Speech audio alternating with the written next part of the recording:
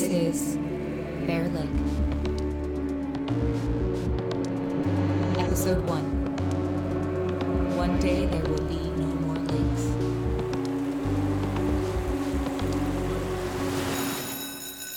On our last day of senior year, we have to give this dumb presentation on our hopes for the future. Bronson Reed says he hopes for his arm to heal, that his dad buys him a Game Boy for his birthday, and to better follow the example of Jesus Christ. Hiram Bates says he also wants Bronson's arm to heal, and to follow the example of Jesus Christ. Jessica Myers says she wants to raise a son who will be just like her father. Oh, and to follow the example of Jesus Christ. I fully don't give a presentation. No one notices. I probably would have said to be left alone, and also for Jessica to give birth to the kid from The Omen. I see Bronson Reed trying to talk to Tanya Harris in the hallway. He does this leaning move against the locker so that she can't get away. Later, Tanya does this whole bit for her friends about how Bronson Reed broke his arm trying to do a flip into the lake, so I think she definitely doesn't like him. Tanya lives in the trailer park a mile down US 89. She works at the corn dog stand at the park and wears this big leather jacket with an actual mini skirt and t-shirts that say things like, "Same shit, different day." Her shirt today says, "Hey, loser, my eyes are up here." She and 3 of her friends are working at the park for the summer before everyone leaves for college or a job or most likely some sexless marriage with one of their fellow Mormons. Tanya isn't Mormon, but her mom is famously a mess, so she's staying put. It's a good night at the park. The air smells like funnel cake and it's not too hot. Most of the annoying younger kids are home in bed. It's the kind of night where I feel like, yeah, I could stay here forever. My dad and I own and operate a small amusement park on a pier over Bear Lake. He named it Monster Mania because the name has pizzazz. The rides are your standard carnival stuff. There's Ride the Monster, the swings, and the Legacy of the Leviathan, the pendulum. Our drop ride is Revenge of the Deep. Dad gave up on naming the food. Tanya calls the corn dogs the Deadly Dogs, but I think that's just when she's pissed off. Kayleen is a Utah name. It was supposed to give me pizzazz in a town that was 90% blonde Mormons with blowouts and baby pink nails. My mom was black, my dad a former Irish Catholic, and I am on the whole pretty much socially incompetent. The math has never been in my favor.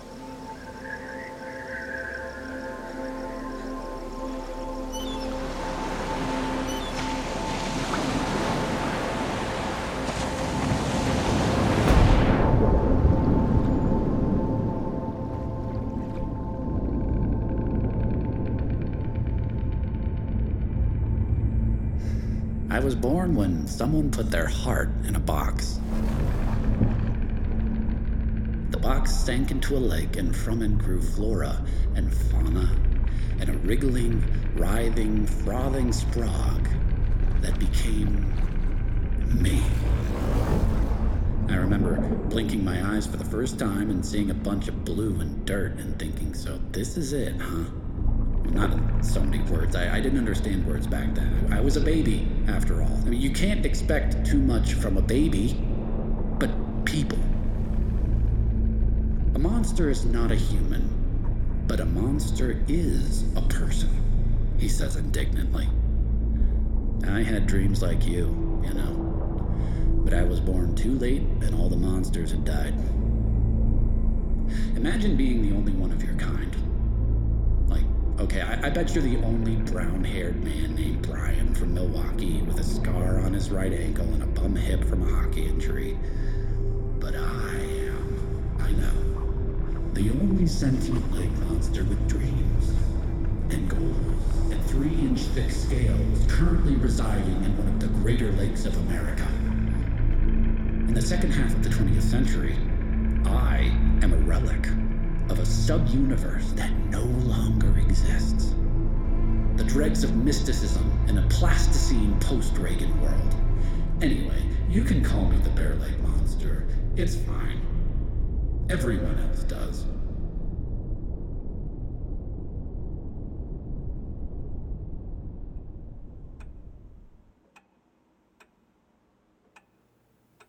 I was born 2 months too early.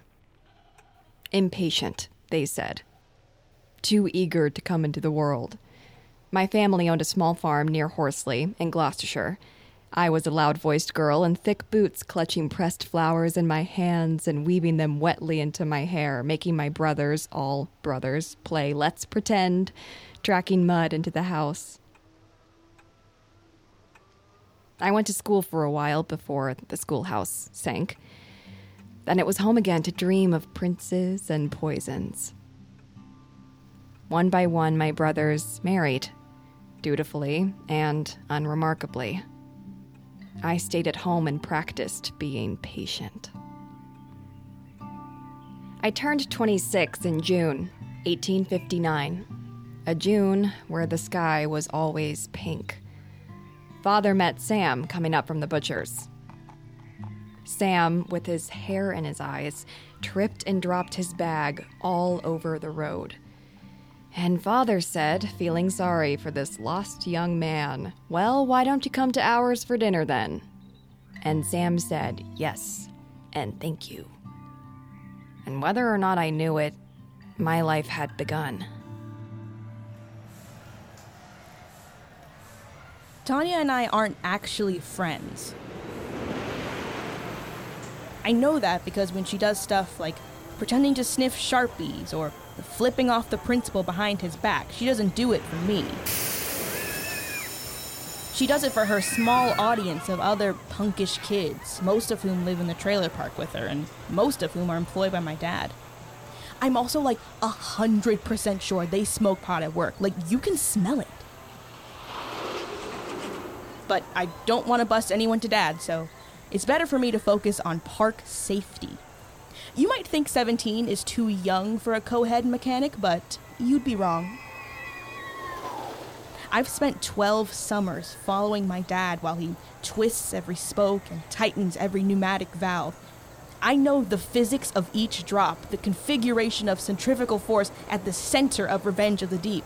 Did you know that roller coasters don't even have engines? They basically just wind up and go. It's all about getting enough potential energy. People aren't simple like that. I'm not sure that's legal, the school guidance counselor sighed when I told her that I liked working at the park. Actually, that it gave me some structure. She always wore these printed vests with horses on them. The first Saturday after school ends, Tanya comes into work hungover.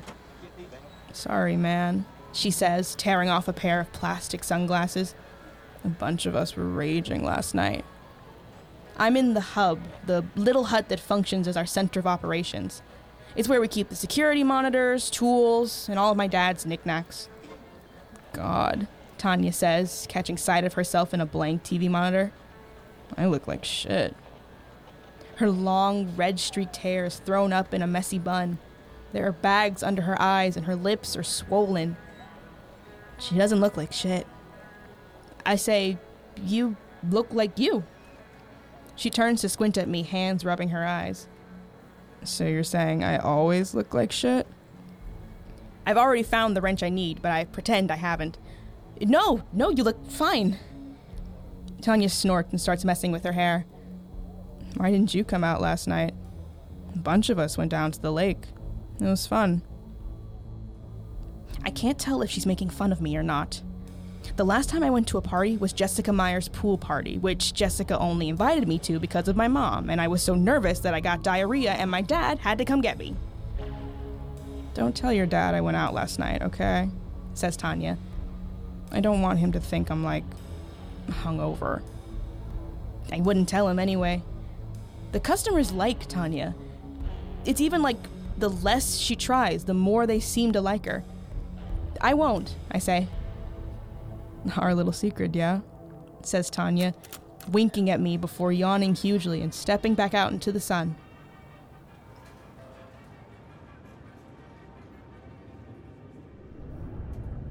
There used to be more of us.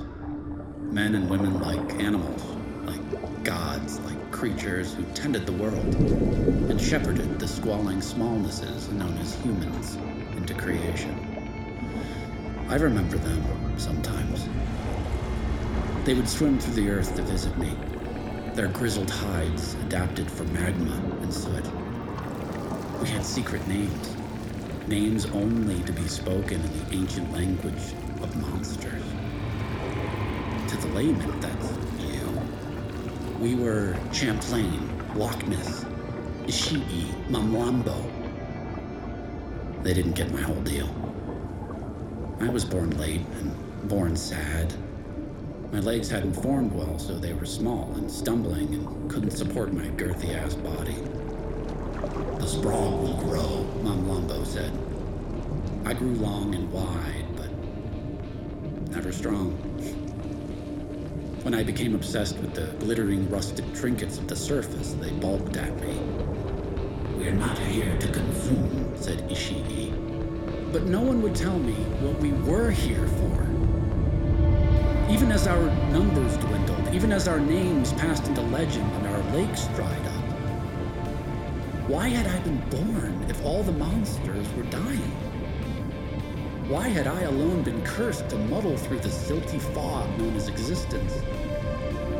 Champlain said, "You were a gift, the last of our kind." No pressure, Daddy. I buried myself in beaver-felted hats and ivory dice. I learned of the world in colorful fits and starts, and the memories of the dead and the dreams of the living. This is what I know. All the dead go to the water. They are washed away with the rain or dissolved into dirt goop or drowned in a tidal wave. Most water is just tiny molecules of dead persons. Even what you drink, even your fancy bottled water is just dead cells.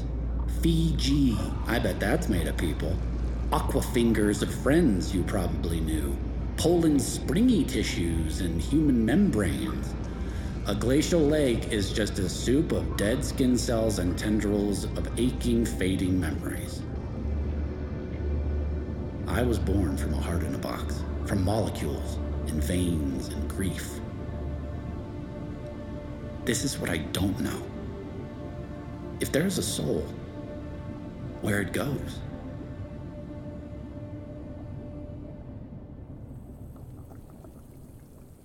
When Sam came for dinner, I was in this awful dress, tottering around like a pony.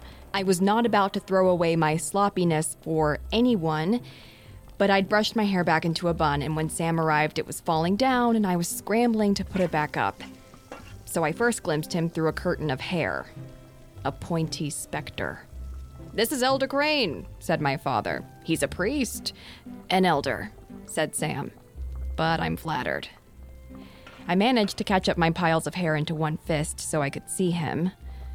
A tall man, slim-hipped, some years older than me, with brown eyes and hair like a sandy sheaf of parchment. Hair that hung into his face like mine, and as he surveyed the room, he brushed it back. His smile was crooked, and I was very aware of his teeth. Canine. Too sharp for his flat mouth, flat lips. He reached out to shake my mother's hand, and then he looked at me and bowed. Very polite. I don't remember what we ate. Something too hot for a pink June. Sam was not shy, not exactly, but my father did a lot of coaxing. "So, you're from America. So how did you become a priest? Sorry, an elder? Where's your family? Emily, why are you so quiet tonight?"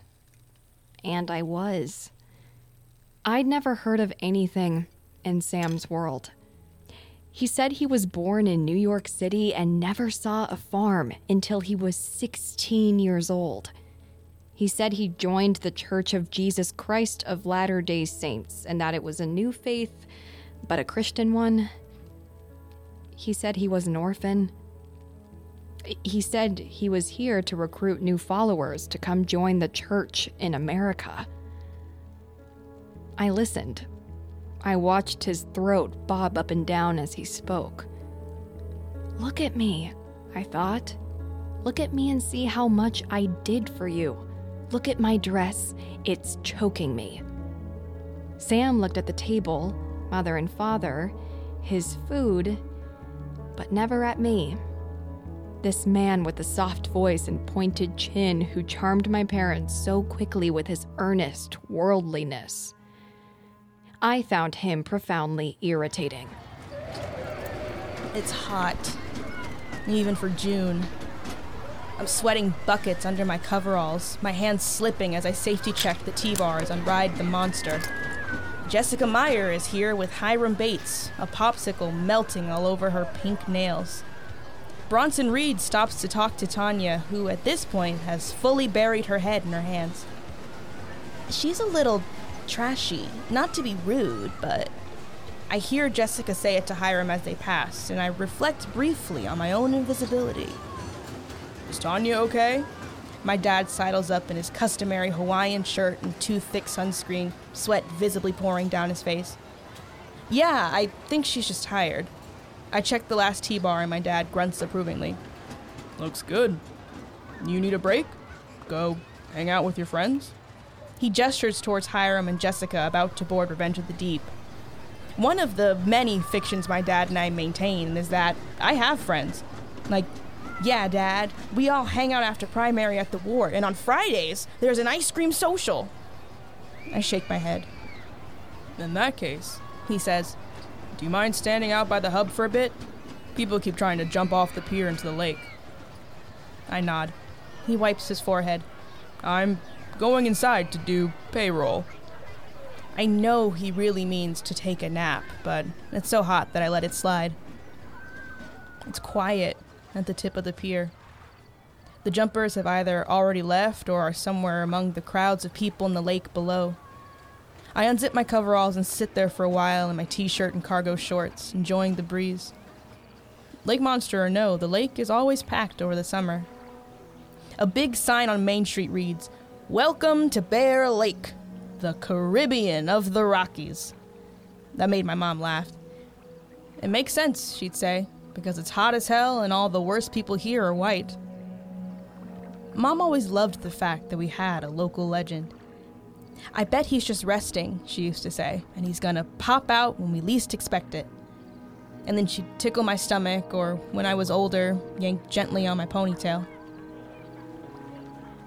If I were a normal person, I'd be down in the lake right now, splashing my friends and planning our summers, gossiping about our boyfriends and their missions and what we would name our kids.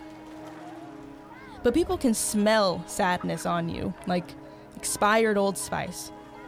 And at first it's like, yeah, I can fix this. I can help this. I can douse this gross, sad person in the hot shower of my surface level affection, you know? But you're never clean. You don't want to be.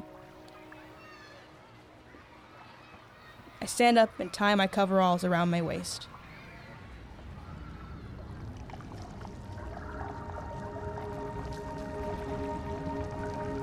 My beaver hats turned into arsenic-laced powders, turned into smoking, acrid rolls of film, turned into lavender oil and burnt bread and mercury.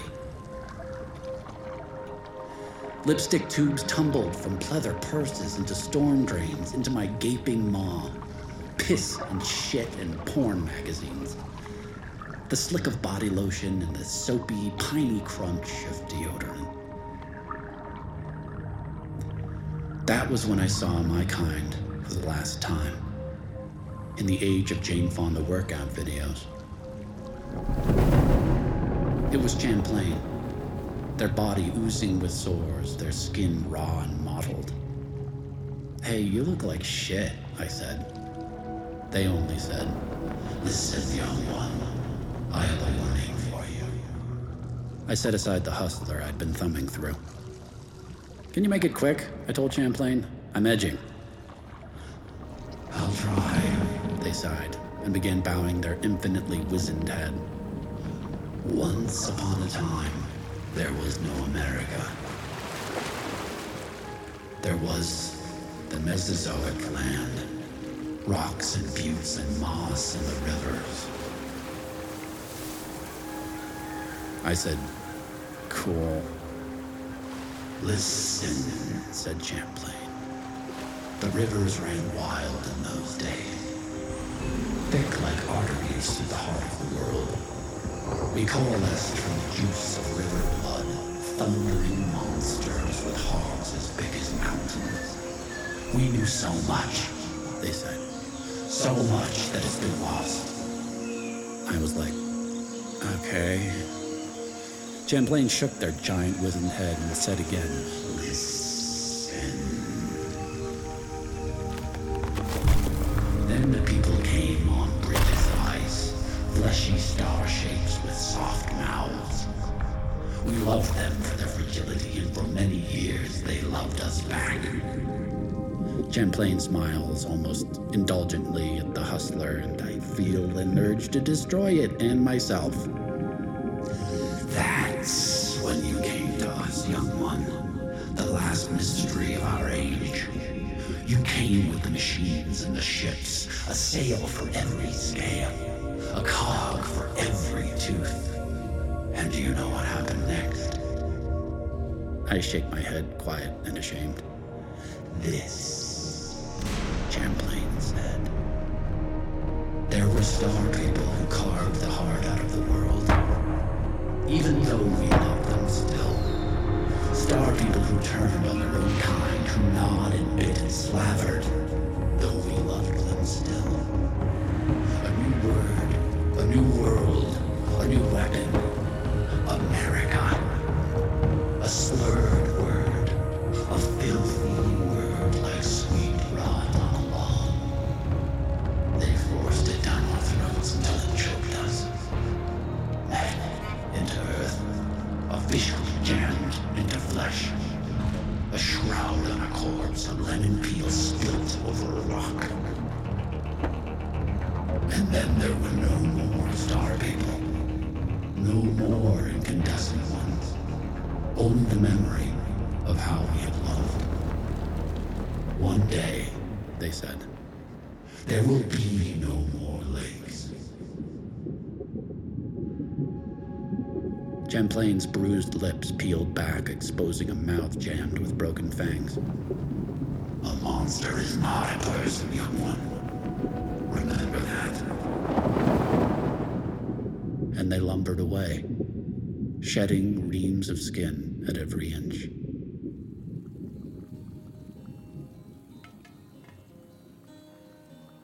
Much to my displeasure, Sam became a fixture at our table. Say hello to Sam, Emily. Sit Sam at the table, Emily. Bring more bread, Emily. Sam needs to eat more, doesn't he? Don't you think so? Sam answered questions upon questions with a hoarse throat. When he laughed, it was with a mouth wide open and both eyes closed. My policy on Sam's reappearances was to treat them as an annoyance, so I said nothing, and neither did he. Sam's ears reddened easily. Sam's lip curled when he talked about his childhood. My father asked him once if he could speak with God, and Sam laughed at that. Even my mother whispering that it was all a little radical, wasn't it? Religions shouldn't be so young. And I said, weren't they all young once? Sam had tanned forearms. He rarely laughed, but he'd drum his fingers on the table with pleasure when someone told a joke. He wouldn't look at me. I abandoned the dresses. He wouldn't look at me. He always offered to wash up, and my parents insisted, no, we have Emily for that. I could hear them rattling on in the next room while I scrubbed, my fingers raw and stubby compared to Sam's, which were long and sure. One of those times I must have let something soapy slip through my fingers because there was a crash on the floor and ruined porcelain everywhere and a cut on my finger. And I cursed and busied myself trying to clean it up. I was bent over the stone floor when I saw his feet. I looked up and there he was. Warm and dark-eyed and stooped. He said. May I help? No, I said. Leave me be. And in my haste to stand, I slipped on the suds and I found myself careening to the ground, landing with a splat amongst the broken china. Sam took me in, furious, sweaty, 20 pounds of hair and a scowl. And he started to smile. So I smiled back because that was what you did. And then he smiled more. So I did the same, and then without meaning to, we were both laughing crookedly there in the kitchen. He extended a hand and I took it, his long fingers twining through mine. He brought me to my feet. He dropped my hand. He looked me dead in the eyes. And I wondered what the inside of his mouth would taste like. He caught his breath and swallowed. Then he went back to the candles and smoke and my parents, and I went out the back porch and breathed the night. In and out, and in and out.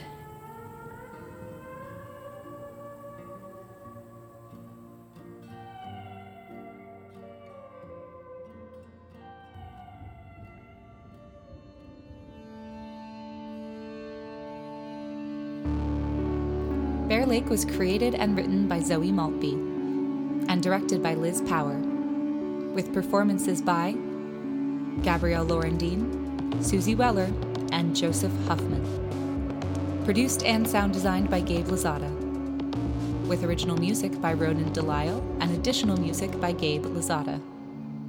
You can follow the show on Instagram and Twitter at Bear Lake Podcast, and you can support us by visiting bearlakepodcast.com to make a donation. If you enjoyed what you heard, please like, comment, and subscribe wherever you like to listen. It helps other listeners find the show.